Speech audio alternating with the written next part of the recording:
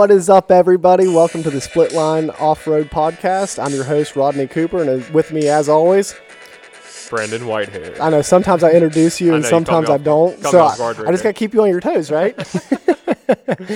What's going on, everybody? So we're here, like always, as always. We're weekly show. You know, we're getting pretty consistent with this thing. I think this is show number 6, right? Yeah, number 6. I mean, we're pretty much pros at this point. Pros. All day long. Yep. Until we mess up in 2 seconds. Yep.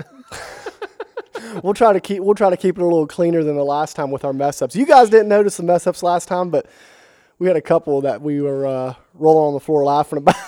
Yeah, just a couple. So let's just get right into it. What happened this weekend with you, bud? Oh, well, I kept waiting to see if it was going to rain, go to the GNCC. And then it looked like it was going to rain on Sunday, and I was like, man. If I remember correctly, you were hoping that it wasn't going to rain, right? Well, I was. Originally? Well, I was, and then I saw the rain coming, and then I watched a little bit of the quad. You know, the quads tore it up really bad on Saturday, got it all dusty, and then I was like, man, if it rains tonight, it's going to be hard packed, slick, silt on Sunday, and I was like, this don't even sound good. So we ended up going to Briarcliff MX up in Ohio. Really fun motocross park if you haven't been up there. They have a mini track, a C track, and an A track. So the A track is pretty legit. It has some nice big jumps and butt puckering jumps. Yeah. I had a little moment. I ain't gonna lie. I wish my wife would have took a picture of my brother's face because he was watching me. It was like the second lap around. There was this tabletop, and the way it was designed is a tabletop, but then as the landing is like a really big downhill.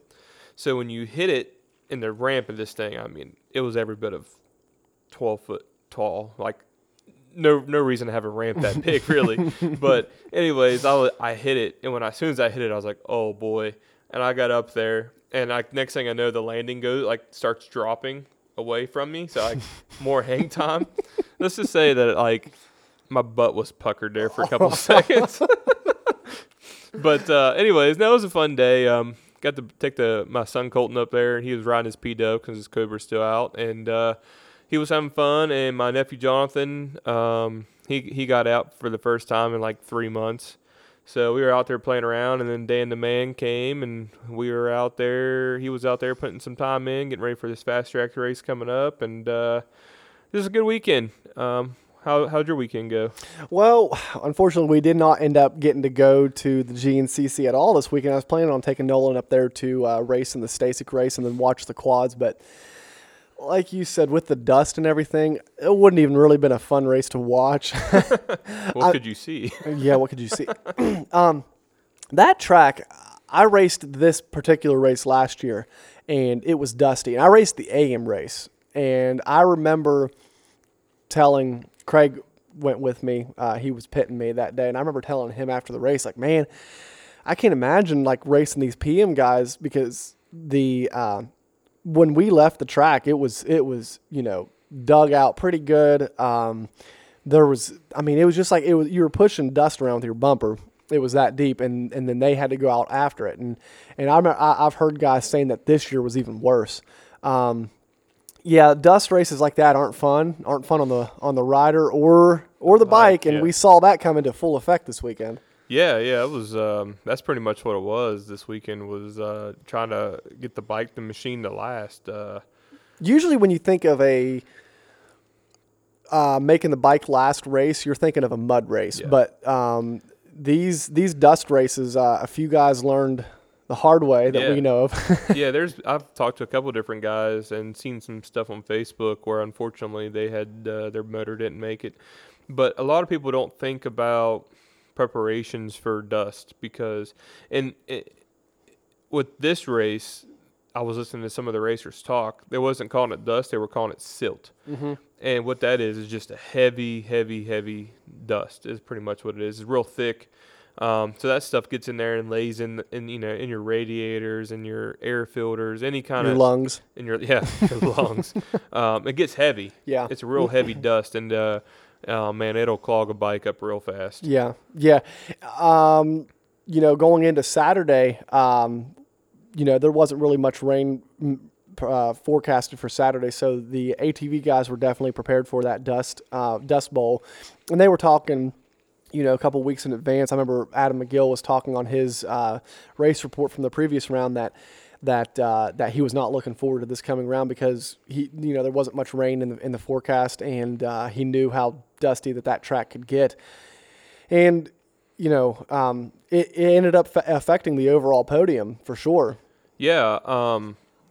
Bryson Neal, man, he was looking good all day. He was riding really good, and you thought he was going to pull away. And then, you're watching the race, and you see him keep going, and you see Walker Fowler pulling in for an air filter, and you're like, and I don't know if anybody got to really see it. If you go back and watch the film, when they pulled that seat off, they had a pretty good picture, and I was like, yeah, dude, 2 laps? Yeah. That's what it looks like in 2 laps. Yeah, I was texting Lancaster after the race, and I was talking to him about it, and he told me how his race went, and then I said, watching from the Racer TV broadcast, when they were pulling those air filters off after 50 minutes of riding, those guys were, those air filters looked rough for just that amount of time. I mean, that looked like some of the worst air filters that I've ever seen on a full race. Oh yeah, I mean, I've had some dusty air filters coming off a bike, but that's after like a whole day's worth of riding or racing. Yeah.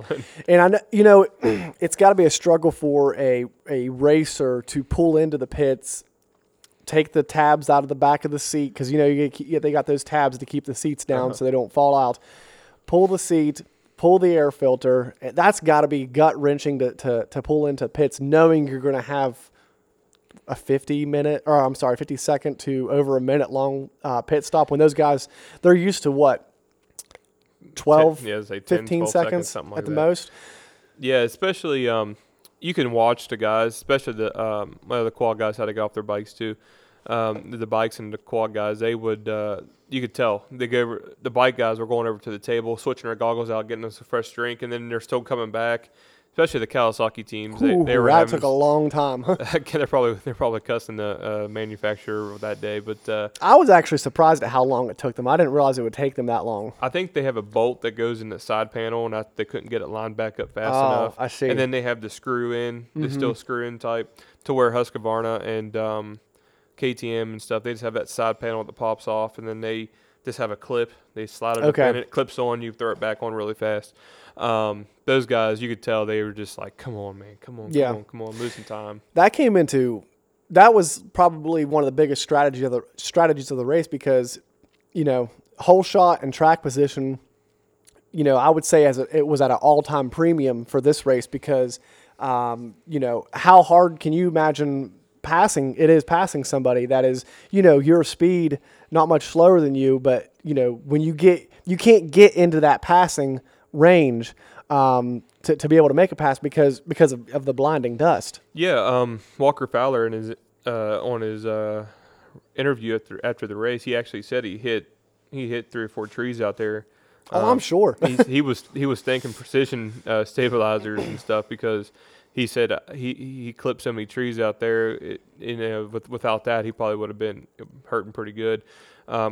And you watch the race and stuff, there's no way they could see really where they were going, and especially if you're right up on somebody, that's kind of dangerous, to be honest. Right, and you and I both know that when you're in that situation, you're following somebody going into the woods, or in the field even, like, you kind of lock in on what you can see, and if you can see like that rear bumper of the guy in front of you, you kind of almost lock in on that, and you're going through trees, not really looking at the terrain because you can't see the terrain. You're just looking at the guy in front of you and hoping that you are, hoping that he's not missing something that you're missing, and then you guys end up both crashing. So it becomes pretty dangerous, and it's just not a fun race.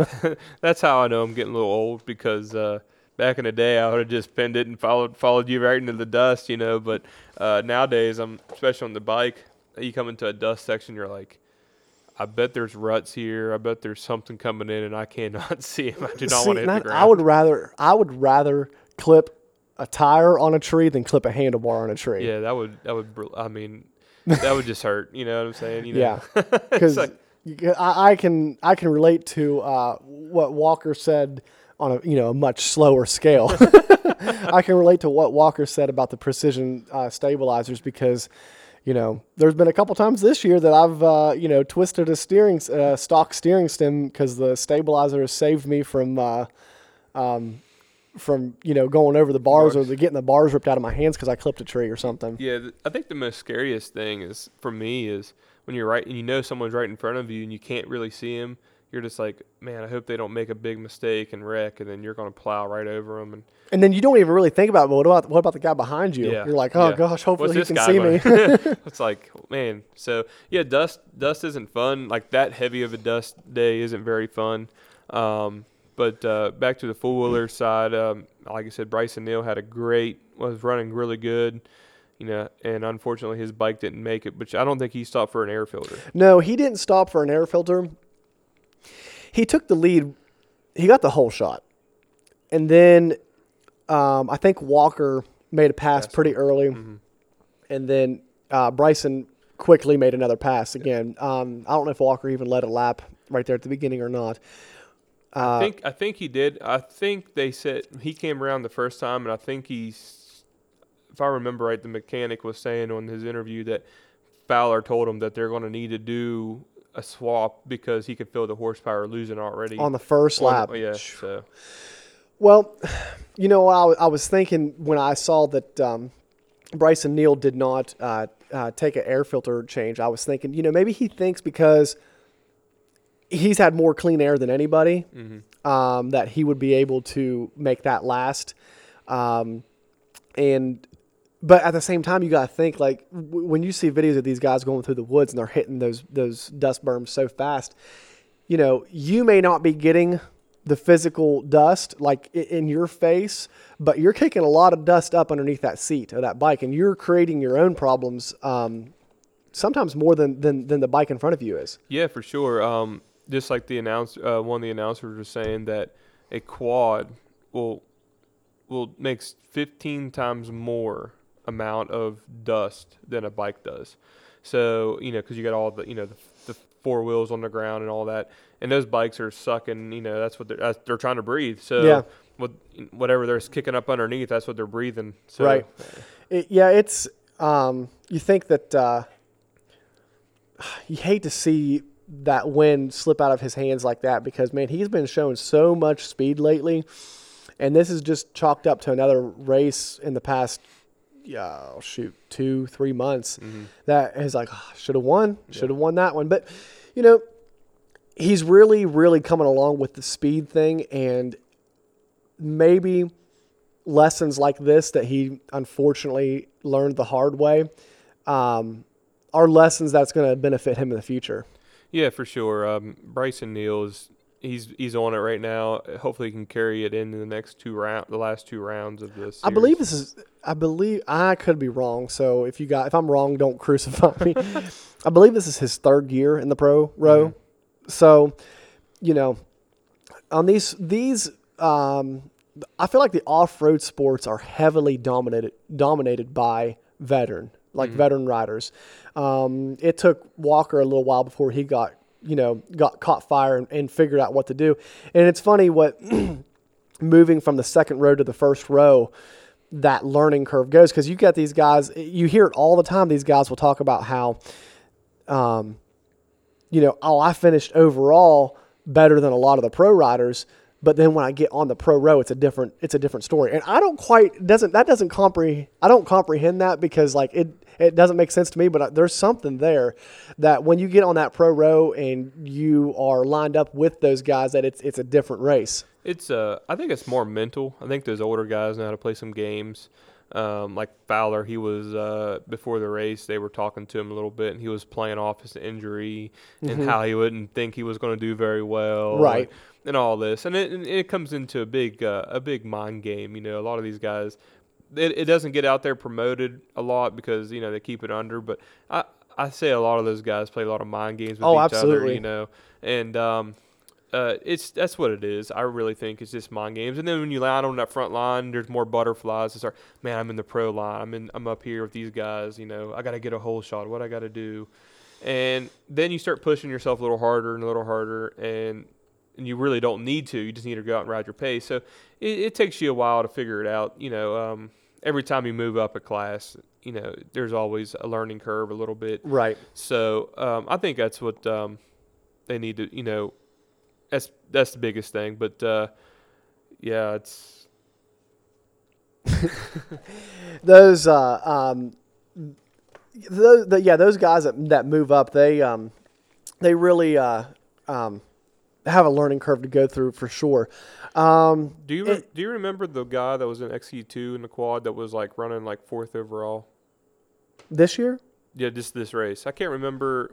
It was the It's right there. I can't remember his name, but he was Drew Landers, wasn't it? Yeah, Drew Landers. Yeah, I think that's it. Yeah, he was running like 4th overall. He ended up finishing. Let me see here. He ended up finishing 7th overall. Coming from the second line. And he's been doing that consistently a lot this year. Actually, more getting better towards the latter part of the season, and he's kind of taken over that championship, that XC2 championship so far, coming into closing of the year. And it'll be interesting to see if he moves up next year, where he'll be finishing. Yeah, because it was funny because like at one part of the race, they were like, if he keeps it up, that he was going to knock McGill off the podium because he would have been in the top 3 overall finish. Yeah, which was be insane to come from the second line back. So yeah, we were just talking about that, and I was like, someone's come from this line too, but. How about McGill? Hey. He's just rebirthed his career. He's just a steady podium guy now. You know what it was, right? It was split line off road and listening to the podcast. He has to be one of our listeners because I think I gave him the juice there back. You did.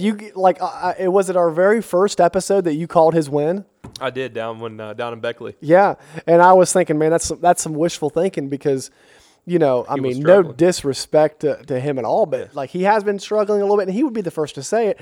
But I mean, it is the coolest thing to see him back up there in the front and really feeling it, and it looks like he's having fun. Yeah, well, that's about as much fun as you can have on that track. Last race, he's probably like still coughing up some dirt. Yeah, but I mean, it looks like he's having a good time this year, and.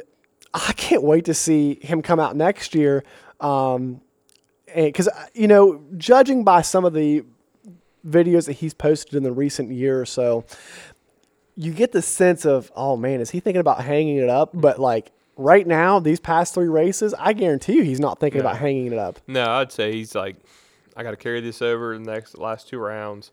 Get me through, stay healthy through the winter. Let's keep chugging at this and see if I can go get one. He could walk into if he keeps this momentum up that he's carrying through this year.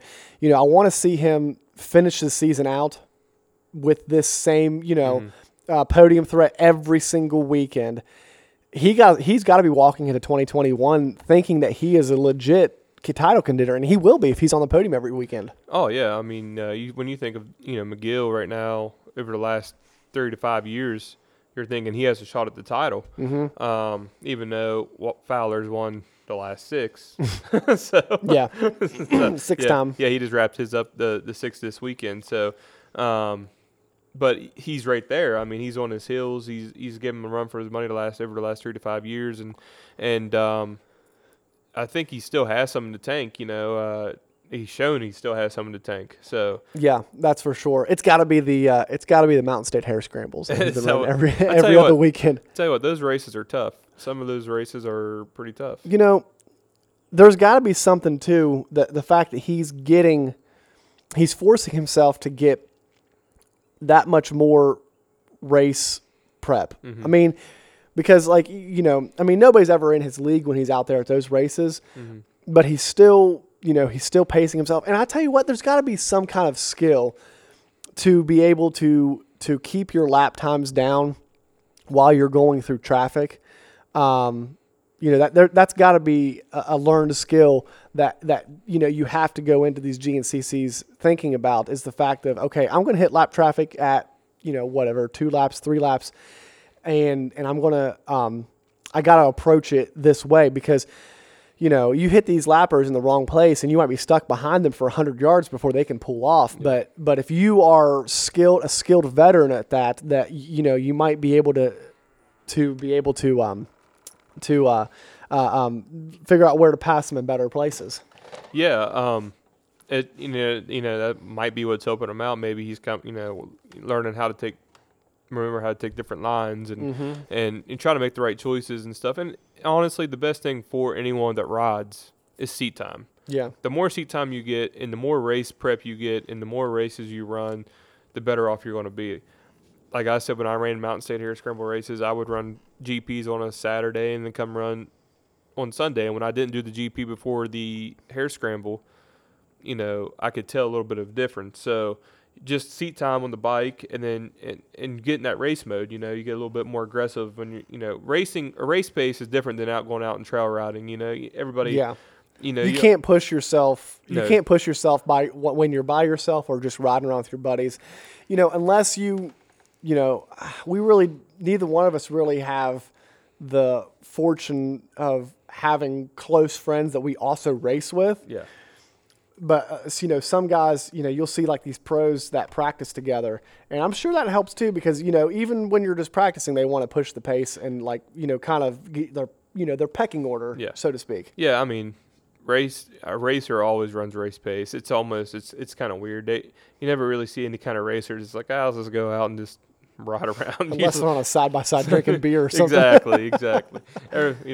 Always, once a racer, always a racer. But that's what I always say. But, yeah, it's when you get to practice with fast guys like that all the time, you get used to that pace. And not to go off the subject, but like you hear the Supercross guys or the Motocross guys going, they'll miss 3 or 5 rounds and they'll come back and be like, I'm not in race shape. Yeah, I've been practicing for the last 3 months, but I'm not in race shape. Right. And there's a big difference. And you always hear the guys that you always ride with and trail ride like, oh, is that all the faster you're going out there? Come on, you could do faster than that. Then they come and try it, and then they're like, oh, I understand. But hey, real quick, I made a mistake earlier when I was talking about the XC2 Pro-Am guy that was running so high up. It was actually Drew Landers.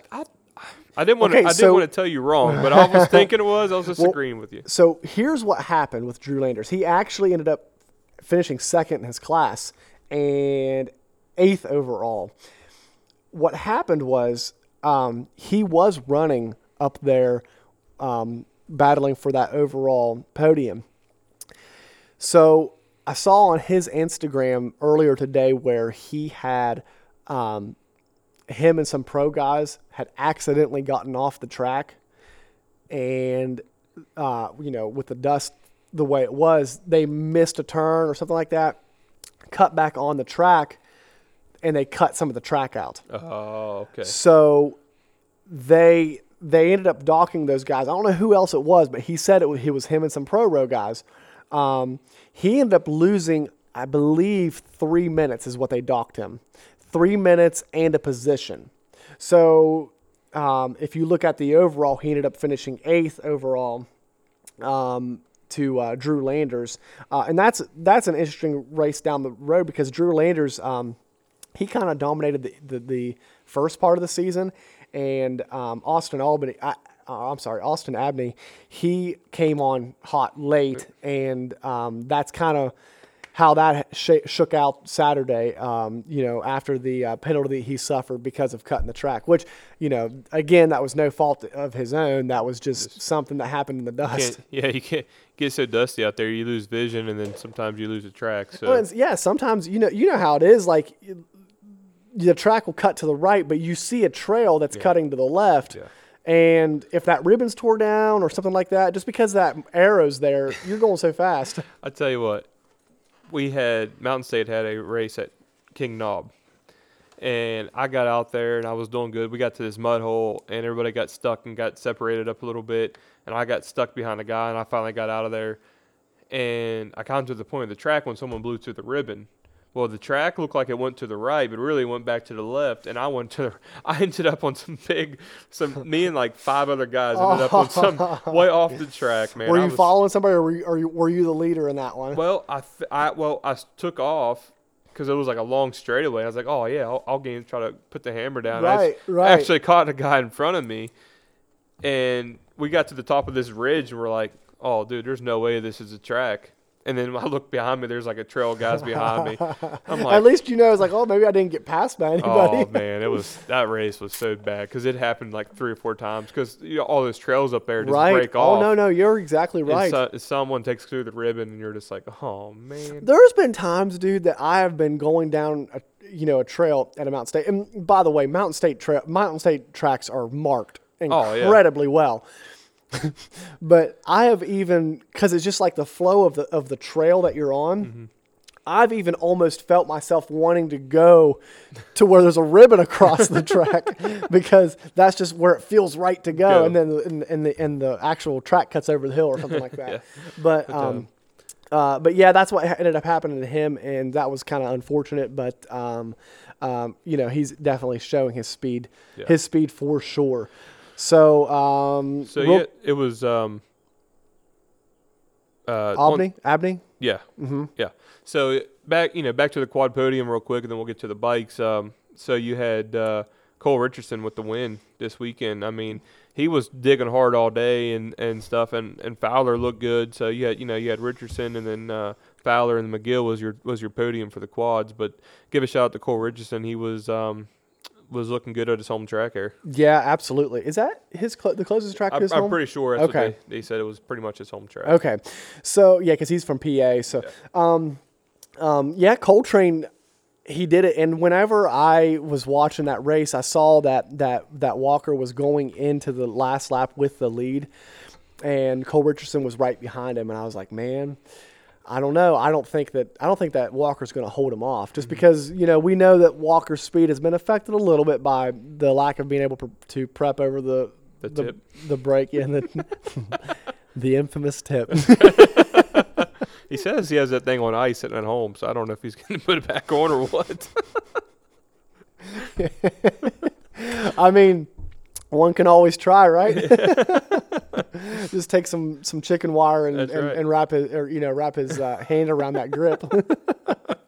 But I mean, it was great to see Cole Richardson up there, and that's what you want to see, man. You want to see these races be interesting, mm-hmm. and not knowing who's going to win. And Cole Richardson, he wasn't running up at the top the whole race. He had to work his way up a little bit. Yeah, he was digging. I think he was back in like 7th at one point. I think 6th or 7th. I don't know how these guys passed anybody out there. Well, I would say it was like, Bryson Neal, his bike unfortunately didn't make it. Fowler was pit strategy. Maybe he pitted the next lap to get the filter change. Possible, because I mean Fowler, he was getting filter changes, and I'm sure everybody else was doing it too. So I mean, just played out that way. Right. And I've even seen some of these guys that they'll have like a quote unquote pit stop outside of the pro pits. Mm-hmm. And, sometimes all these pit strategies come into play big time, especially when you're talking about long pits like that. Yeah. So shout out to Cole Richardson for taking the win. Walker Fowler with the second overall. And then, no big deal, the 6th championship in a row. So yeah, I mean, yeah, he said no big deal. I think he said he's going to put this one with 2020 with the tip of the finger on ice and put it right beside of it. I'm pretty sure that's what he said. Embalm the tip of the finger and mount it like in a little jar. 6th championship for him, and I'm going to say that number 7 might be his hardest fought one yet. Man, we'll talk about that later, though, because we're not going to go too deep into that because we need some material to talk about over the winter. He said that his goal was at least 8. Mm-hmm. So we'll see. They're going to get harder. They're not going to get easier. Speaking of championships, on the bike side, Caleb Russell with 8 consecutive. Anybody that because you got your Caleb haters out there, the guys that his dad, he's able to, he knows these tracks inside and out. He might know them, but you still got to go just as fast. You know what I'm saying? The guts he had to ride with, this past weekend to get where he's gotten is incredible because his knee is shot, absolutely shot. I saw a video on his Instagram. what was it, Thursday? I believe it was Thursday, of them draining fluid off of his knee. Nice. And giving him like some, I guess, cortisone shots or whatever in his kneecap. Probably. And yeah, that thing's hurting pretty good. Yeah. And you know that I told you about that creek jump that those pros were doing. Mm-hmm. And when they saw they videotaped those pros coming through and hitting that creek jump, and it was not a smooth landing. It was like a drop off straight down, like looked to be about an 8-foot drop to a flat landing. Nice. And he's the only one that didn't do it. He went around it. Yeah. Preserving that knee. That's, Oh yeah. Those are hard hits. You don't get to where he's gotten with just, speed and balls. You get there with, smarts and racecraft. And I think he's going to go down in I shouldn't say I think. He is going to go down in the record books as the greatest all time off-road dirt bike rider. Yeah, so far, I think, you never know who's going to step up, and Stu Baylor keeps pulling off these consecutive wins. You never know what we're going to run into. It's amazing. But, yeah, that dude is, he played his heart right again. Was in the right place at the right time. And that whole race, though, I didn't think he was going to get it. Yeah. I didn't think there was a chance. No, I mean, he was running back there, and he was in 7th, too. Yeah, yeah. Who would have thought that this week the two winners would not have, been the guy that started first or second? Yeah. Hole shots are so important, but this week, you'd have thought they'd have been even more important, and they weren't. Yeah, I mean, right, pretty much the whole race, you thought Lane Michael had it wrapped up, pulled the whole shot, man. I'll give him a shout out. He rode, was riding really good, and it was great to see, the local guy come, getting a whole shot and leading. And speaking of that, I have a little bone to pick with Lane Michael. Lane, if you're out there. We know your hometown is not in North Carolina. That's where he trains. That's BS. You're a West Virginia boy, and you better start claiming it. Yeah. I think him and Russell train together. So yeah, they do. So he's probably like, just whatever. But, yeah, it was good to see him out. And then I hope he's all right because he took a heck of a spill there on pit row. That looked ugly.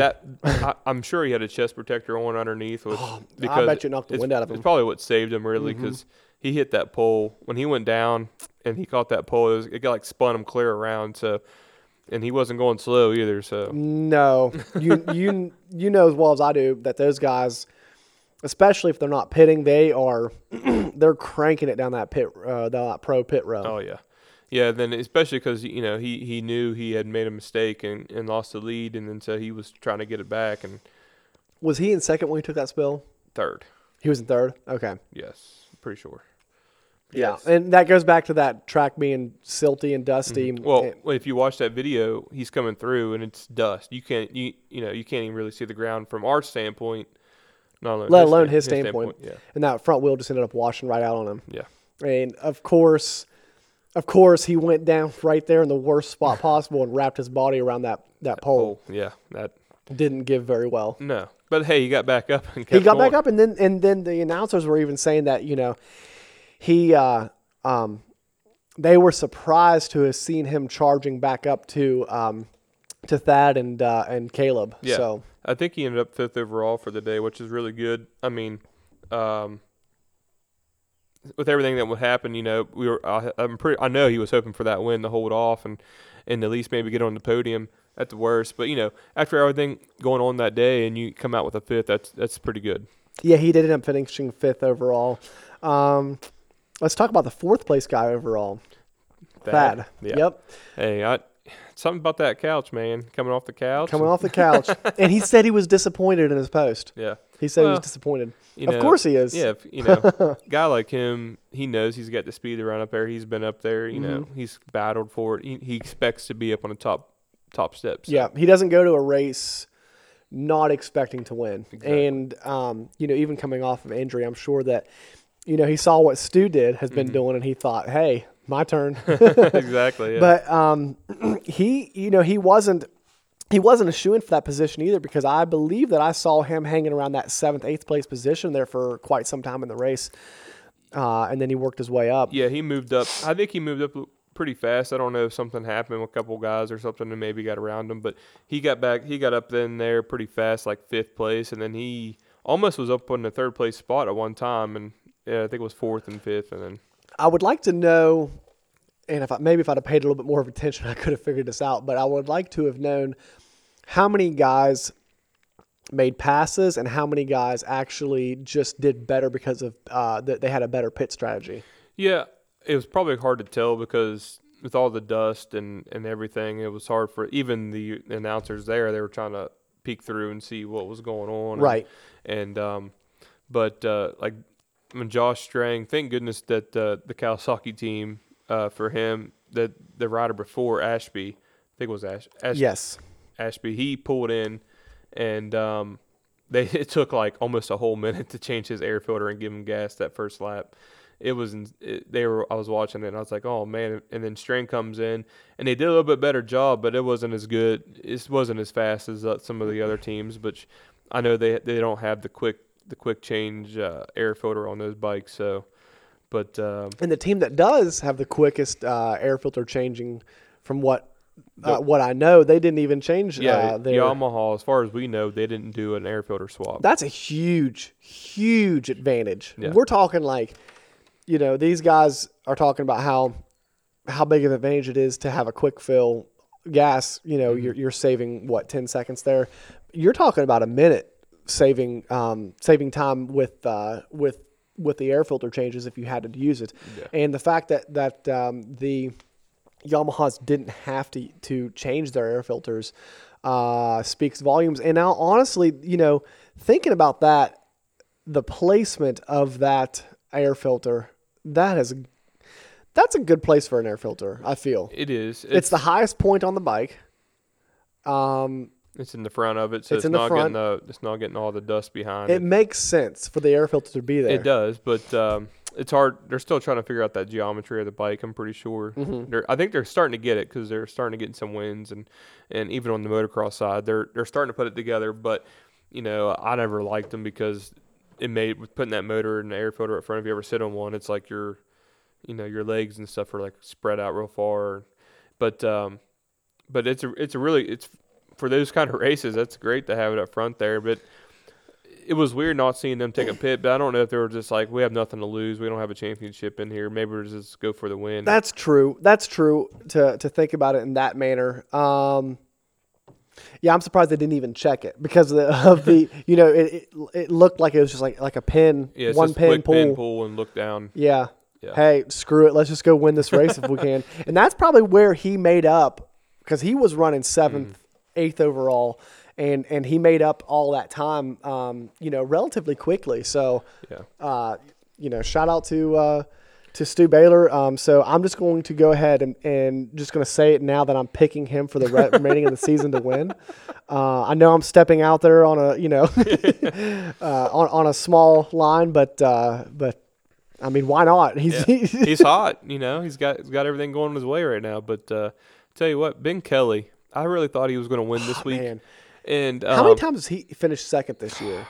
I'd have to go back and count, but it's been a lot. At least it's four, been a lot because it wasn't four. just to Stu. It was to Russell. Caleb, probably Strang. No, I believe because Strang only won one, That's correct? right, yeah. And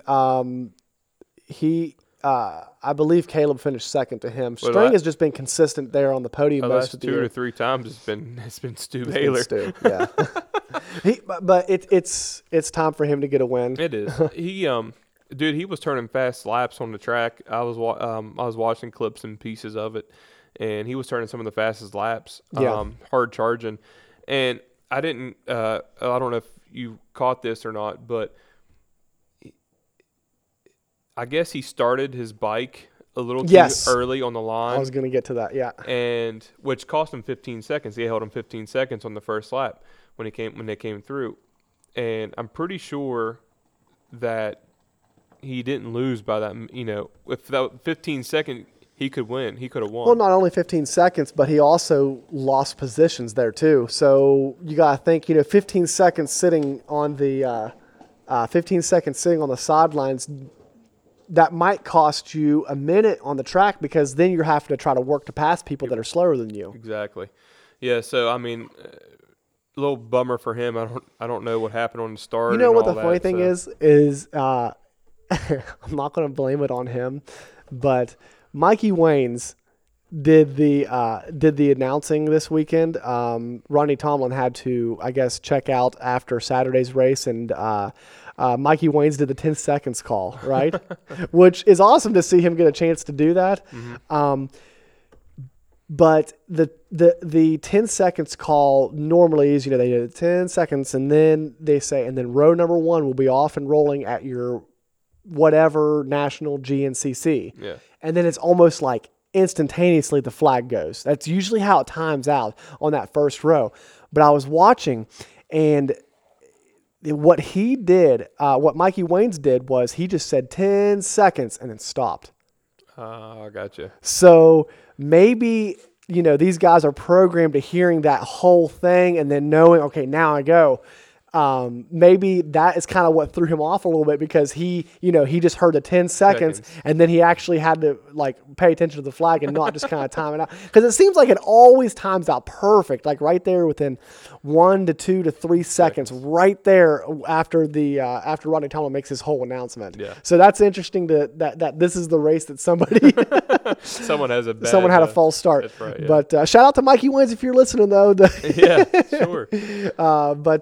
That could have played a little bit of a factor into it. But Ben Kelly has the speed. He has the speed, and I think more importantly, he has the consistency. Yeah. I mean, he's shown consistency for sure. Definitely has the speed. With next year with Caleb not racing.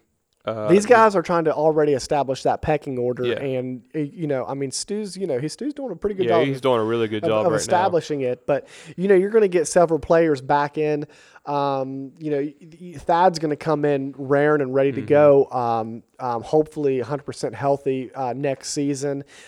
Stu's going to come in with a complete off season on the. I hope to see him on a Yamaha. I mean, The way he's riding it, there's yeah. no shot they don't put him on a Yamaha next year. If he won one race, okay, that could have been a fluke, and thank you, Stu, for the win, and maybe see you on your way. But to have 3 straight wins, that's not a fluke, and he's the real deal. And so I'm sure you're going to see him lining up on a Yamaha. Strang's going to be back, and hopefully he will be 100% and healthy, because he's already won one championship before. He knows how to get it done, and he's probably going to think that, I finished second this year. It's my turn to finish third. So I'm going to say that you're going to have probably 4 contenders, like major contenders. Yeah, I think it's going to be like one of those hard-fought battles every week in, week out next year with this whole deal. And, Thad, like you said, Thad Duvall, he'll come back strong. And then Ben Kelly's been riding good, and Stu Baylor.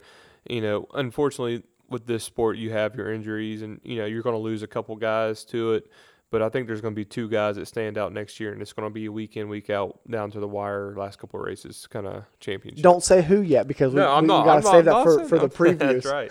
That's right. I haven't talked to you about this yet, but I feel like we should have a preview show dedicated to every single sport that we cover. There you go. So we'll do one for the ATVs, one for the bikes, one for 250 and 450 motocross, and so on and so forth, and then even one for ATV motocross. There you go. So I think we're about wrapped up the GNCC there. I think we're going to head on over to motocross. What do you think? Yep, that sounds good to me. Season's over. We got to figure out how to make an hour-long podcast without 25 to 30% of our material. We'll just have to bring up some of our old good stories from our racing days. That is how we're going to get the listeners. That's right. You got to pump them numbers up, boy. We got some good stories ready for you guys, but we might have to bring some guests in for those. We will. we will for sure. But no, 250s, man. Dylan Ferrandez, shout out to him. Did great. Wrapped up that championship. Man, that Yamaha is fast, but he made it look good, and he almost had a couple big mistakes, which I thought was going to leave the door open for Martin a little bit. But yeah, big shout out to Dylan Ferrandez. He, you could tell he was pretty emotional about it. I like seeing that. Yeah. I mean, which coming from a different country to come over here and to fit in with all of us Americans. See, I like the guy. A lot of people hate him from the Christian Craig incident. Yeah. And well, he's that kind of rider that, he's Gritty. used to bumping. Mm-hmm. He's used to bumping a little bit, and he's going to do what he has to do to win because this is his job. This is who he is. It's the only reason why he's even in this country. Exactly. So, I like the aggression. I love watching him ride, and it was definitely an earned victory. I don't think, people that want to talk asterisks on this season, maybe you give it a little bit of a, not an asterisk, but it was a different championship, being 9 rounds. But the fact that it was, I think the 2 best riders ended up winning this championship. Yeah. And most consistent riders, I should say, as well. I mean, I'm sure Jeremy Martin and I tell you the way Tomac came the last couple of rounds, he was probably hoping for a 12-round championship because the way he's been riding. But we'll get that here in a second. But Jeremy Martin, shout out to him. He, for what he was riding, the Honda, a little bit out horsepowered and coming through and coming back from his big injury from breaking his back and all that, and to come up then to be a title contender. Big shout out to him. He seems like a really cool guy. Really shocker. He's going to be back on 250s again next year. He is, but not on a Honda. No. Unfortunately, we'll cover that here in a second too. But he already said it's going to be in a different manufacturer. But he wouldn't. It'd be a couple weeks before they release it. And I might have some insider information on that. Listen, I want to put money on it, and you might call. I foresee him being on Pro Circuit Kawasaki team next year. Oh man, that was my insider information. Oh really? Yes. See, hey, listen. I may or may not listen to another podcast that actually gets insider information. Listen, I'm just going off from what I would think. Mitch Payton hasn't had a win and hasn't had. I mean, AC won won last year outdoors, but he doesn't have that caliber of rider right now over at Kawasaki that's going to get besides Faulkner, but he keeps getting hurt all the time. He's kind of looking like an AC, can't finish a championship guy. So he's wanting someone to bring home some championships. I'm gonna call you Steve Mathis Jr. because I listened to this podcast this morning and I know that you didn't listen to it. I don't. And that's exactly what they were talking about. They were talking about a high probability of Jerry Martin going to Pro Circuit, and they were also talking about how it's surprising that it's taken this long for this matchup to come together because of their personalities meshing up so well together, Mitch Payton and Jerry Martin. They're very business-oriented. Yeah. And, Mitch, like you said, it's been a while since he's had the guy. I shouldn't say a while because he just had AC last year. But this season, you don't really ever go into a season without Mitch Payton having a championship guy. He had Austin Faulkner, but like you said, Austin Faulkner he's kind of getting a reputation of being injury prone. And next year, I'm kind of here for that drama between, there's going to be some beef between Faulkner and Martin. Yeah. Well, Faulkner has that attitude like I'm the best kind of guy. Like I don't like him. Yeah. Well, it's just the way he kind of carries himself, which, when you're as fast as him and, through the ranks, through the years, you kind of get that attitude. It kind of reminds me of Cooper Webb. Cooper Webb kind of has that attitude. Yeah. Okay, I don't know what the difference is. I always loved Cooper Webb, though. Cooper Webb came through and he was like a punk. He was like a punk. I just feel like – but I feel like it came naturally to Cooper Webb. I feel like Faulkner tries to push that persona on himself more and tries to be that person rather than just letting it be naturally. And I'm not into it. I'm not into it with him. So, but I'm super excited to see what Jerry Martin does next year.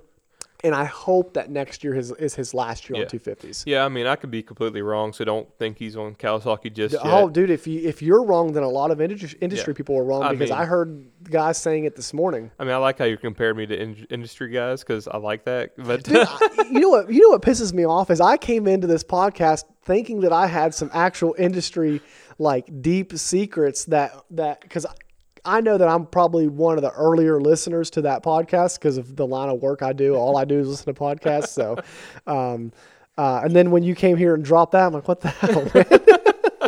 Now, listen, I just watch it really close, and I kind of look at the teams and see what teams who needs who.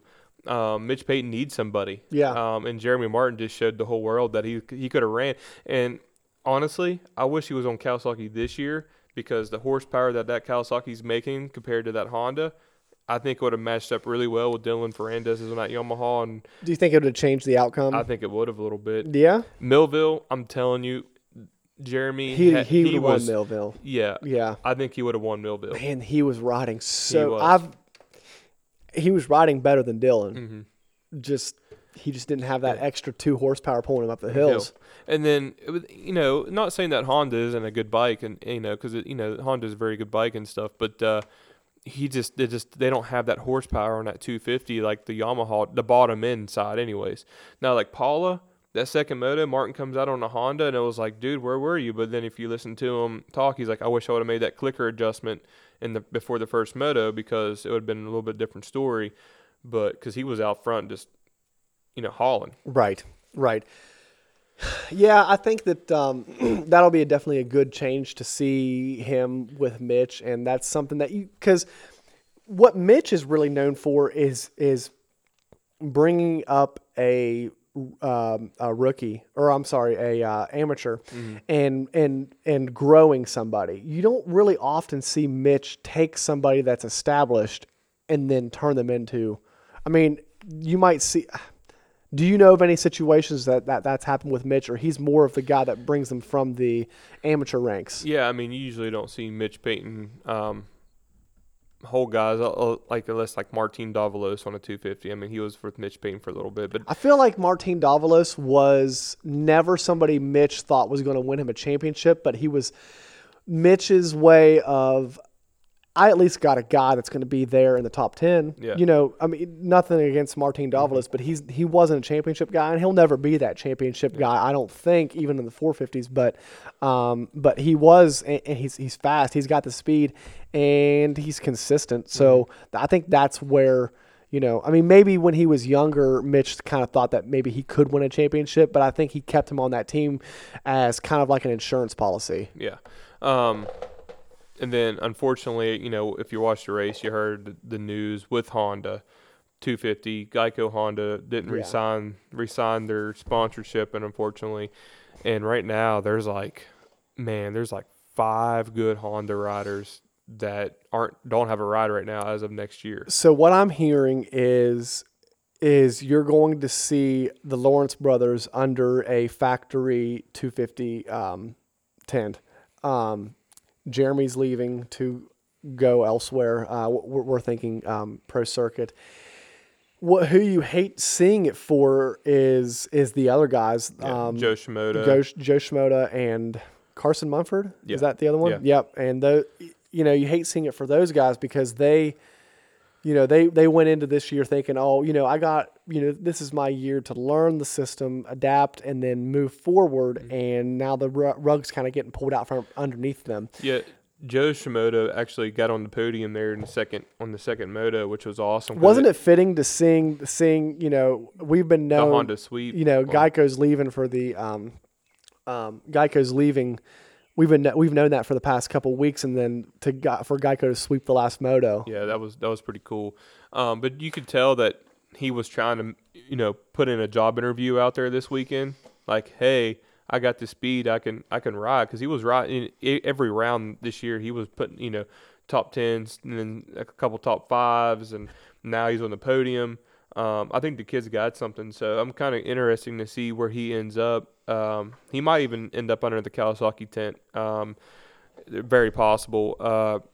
But I think Husky is looking for a couple good riders as well. So they got RJ Hampshire, but I think they need a couple other ones. So hopefully, and then Gas. I'm not sure if Gas is going to have a 250 team or not. That they might start out with a 450 at first, and then maybe come and bring in the 250. I think they are going to have a 250 team. So there's some riders there that's going to show up. But How about Jet Lawrence? Yeah, Jet Lawrence with the first overall. I mean, gets his first overall of the year. Yeah, I mean, first podium, First, right? yeah. First overall podium. Podium. Might as well just make it a win while you're there, right? Exactly.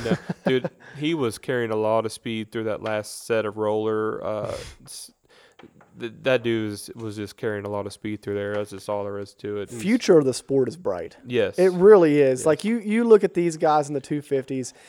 And I feel like you can say this almost any year, like, oh, man, wait till these guys get here. Wait till this guy gets here. But, I mean, you got, like, a lot of really young talent coming up and guys that are going to be getting in the mix. Like, you're not going to have a shortage of talent for a long time. Yeah. I mean, you got, like, Ryder D coming up. That's, not even a pro yet. But Danger Boy.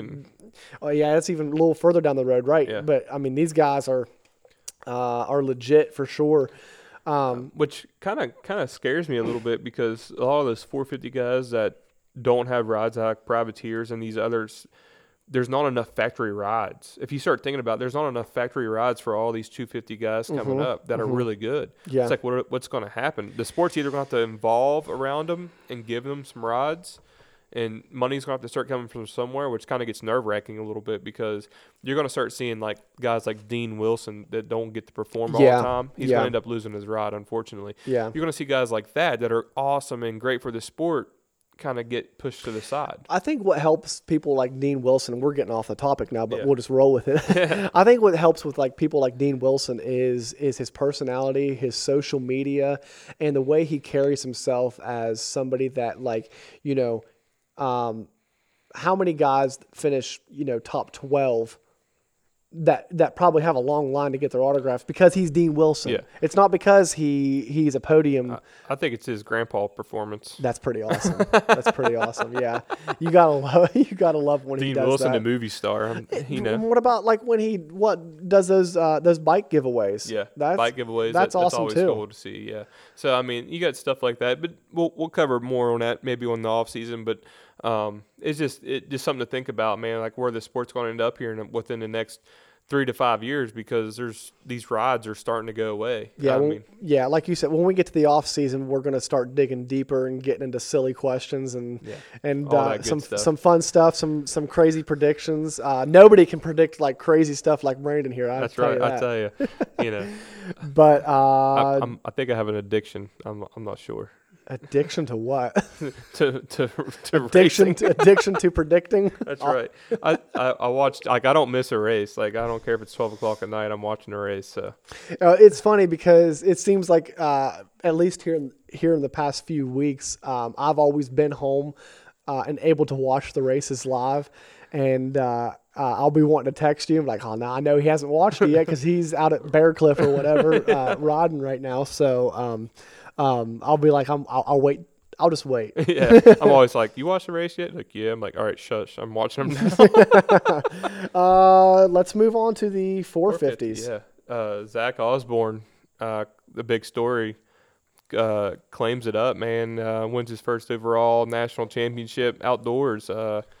He deserves it. He deserves it big time. Wacko Zacko did it. And there's not a better person in the sport, I think, as far as like a role model to kids, as far as somebody that you look at and see like, the path that he took to get where he's at today is one of the harder paths to take. He never had it spoon-fed to him. He never had, the easy way out. He had to take the hard way most of his career. Yeah, the storyline with him, which is really crazy, is like he was like a Adam Cincerillo and Austin Forkner, he was like a pedigree. Mm-hmm. He was supposed to be this top rider, and then he got to the top, the top of the ranks and couldn't do anything. It was like what we were talking about earlier with the GNCC. You could do great, and then you get to the top row, then you're like, oh wow, why can't I perform? Yeah. And then he had to go overseas and work his way back over here to make a name for himself, and for being, I think he was 31, 32? Yes, 31. 31 years old, winning a national championship. A lot of times at 30 years old, everybody's like, "Oh, you're at your very, very, very, very Very peak. end. Yeah, very end of your the end of the peak. That's right. So for him to come out and have some juice for these guys and to show him what he's got and what he's made of. So hats off to him. I'm always a Zach Osborne supporter. Oh, you know, huge supporter of Zach Osborne. I will say though, a little bit of a bummer. I wanted to see some waterworks. I wanted to see the emotion, and didn't really get it from him. I think he was more. It didn't sink in. I don't think it sunk in because, like you saw it with Dylan Ferrandez, he was almost wrecking the bike coming off the track, and that was awesome to see. And then I was just a little bit like, "Come on, Zach, let's see some fireworks here." But regardless of that, he well deserved and well played season by him, and there's no asterisk. He won this ride out. Whenever people thought that AC was catching fire, Zach comes out and shuts him down at WW, and that's got to be one of his. I think that's where like we said. I think when it happened, that's where you look back and think that's where he won the championship. Is at WW? Yeah. I mean, it kind of got a little interesting there for a second because AC had the lead, and Osborne kept dropping spots. He was back to sixth and back, fifth and sixth, and you're like, man, if you lose a couple more spots, this could really flip the championship, going in at the last moto. Then of course AC has his mistake, but that's the way it usually goes for AC. I tell you what, if he figures it out, that last aspect of his riding and his championship runs, watch out. I don't know if you can ever figure it out because it's like that clumsy. Well, it is like the clumsy baby draft thing, but at the same time he is maybe he just got on the 450, and I know he did it on the 250 as well, but he just got on the 450. He's gotten better. He's gotten better. I think that once he is used to being up there on a very, very consistent basis, he won't have as many of those mistakes. Yeah, he's getting better. I mean, he hasn't. You got to remember, this is still his rookie season. It is. It's still his rookie season. Not anymore. It was. It was, yeah. He just finished it up. But he's a great rider, and he can put that fastest lap down. He's got that. It seems like he just always has that one little mistake, and that's just typical AC as we all know. But I think he'll get better with it. Hopefully he will, for his sake, so if he can win some championships and stuff. But I just hope we don't. I hope we don't look back at his career in a light that we look at somebody like Kennard, somebody that always had that speed, that always could potentially go make a run for a championship, but somebody that also always got hurt. Yeah. I'm fine with the tip overs in the corner. It seems like his tip overs are usually pretty non-violent, whereas Kennard looked like he destroys himself whenever he had an accident. Yeah. But I think AC is definitely the future of the sport in the immediate term. But like we go back to what we were just saying a minute ago, like there's a lot of people coming up. Chase Sexton's not going to give him any leeway because I think he's, both of those guys. I feel like you could look at both those guys and make a case for why they will be multi-time champions. Yeah. But they're both going to be the exact same era. Yeah. Chase Sexton comes out, wins his first overall. Yeah. It's funny because any other weekend, those would have been the biggest stories. Chase Sexton and Jet Lawrence winning the overall, their first overalls as rookies. But the championship weekend's always kind of downplays everything else. Yeah. Yeah. I'll tell you what was really cool, and I've never seen it done before, was Chase Sexton's jersey with the Michael Jordan kind of style look to it. Yeah, that was cool. I was like, what is he wearing? And then I kept looking. I was like, oh, that's Michael Jordan's jersey. It's kind of like it was pretty cool. A little bit of a tribute. Yeah, you really don't see that too often. I wonder if they'll throw any of those jerseys out for pickup or something, or if that's just a custom. I'd say it's custom. Hey, if a lot of people like them, they'll start printing them. That's true. Who's his?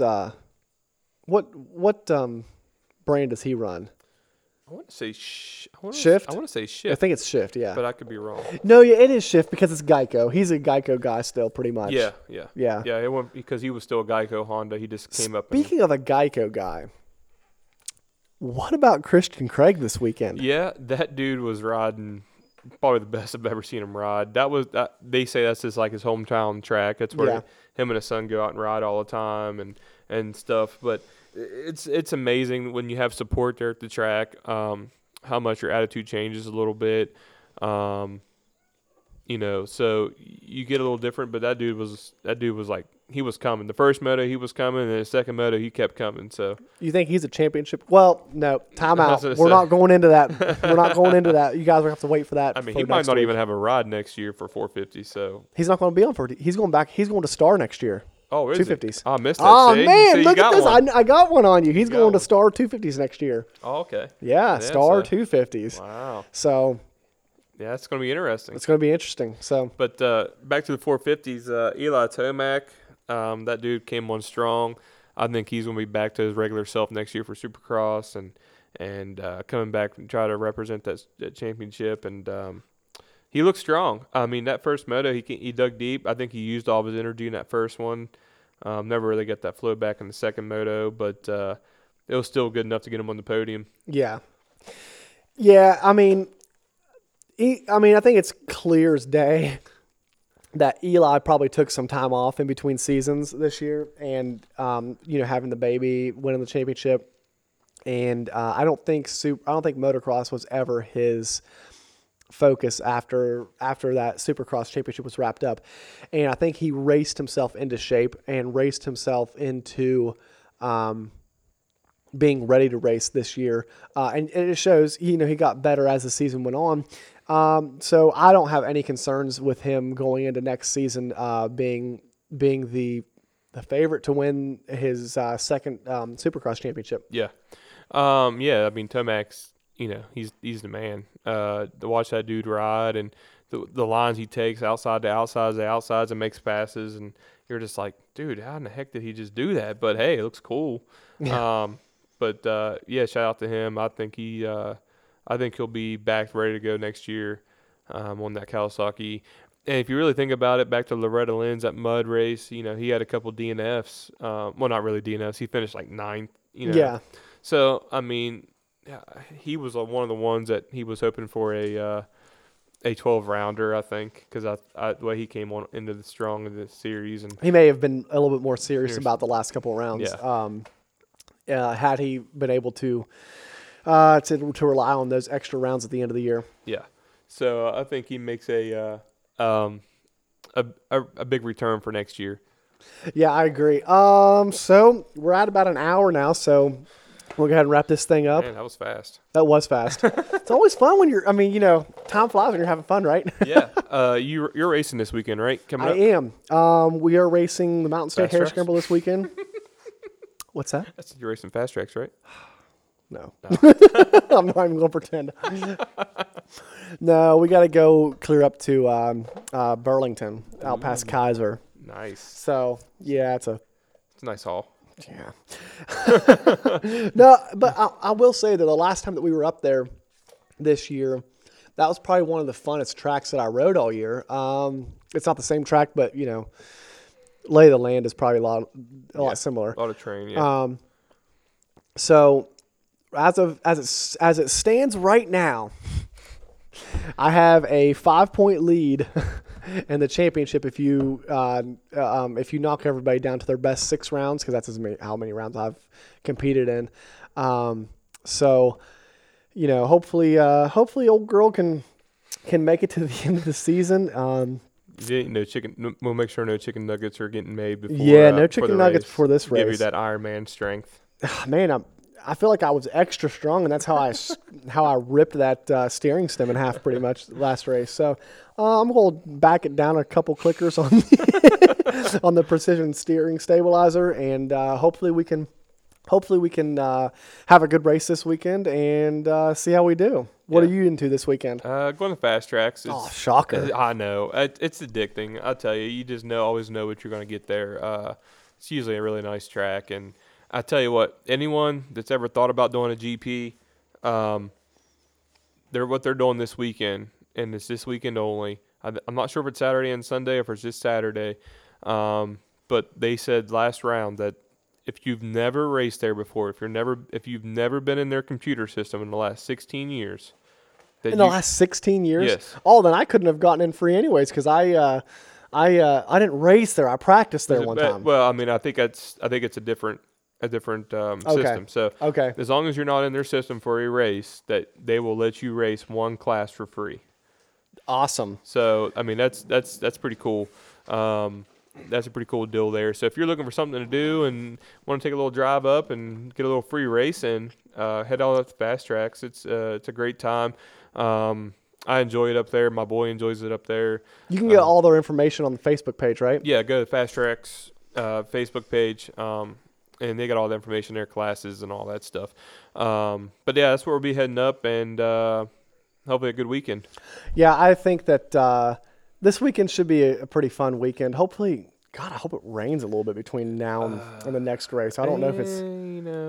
it might. I hope it doesn't, because that's what's nice about Fast Tracks. They rip, and then they got a water truck to water. Get out of here. I want some rain so we can get some tackiness and some mud and just all that. Just come to Fast Tracks. That's what we'll have. Well, next year we'll be talking a little bit more about Fast Tracks. I think next year you might see me there a little bit more and maybe a little bit less on other stuff. Well, I think that's about a wrap. And any last words? No. Anybody who's racing, good luck and be safe. And we'll hopefully you guys listen until next week. All right, guys, and we're going to leave you with a surprise song. Perfect for the end of a beautiful podcast. That's right. See y'all later. Later, guys.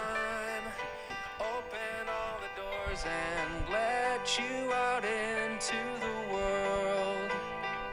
Sing it, Brandon. Closing time.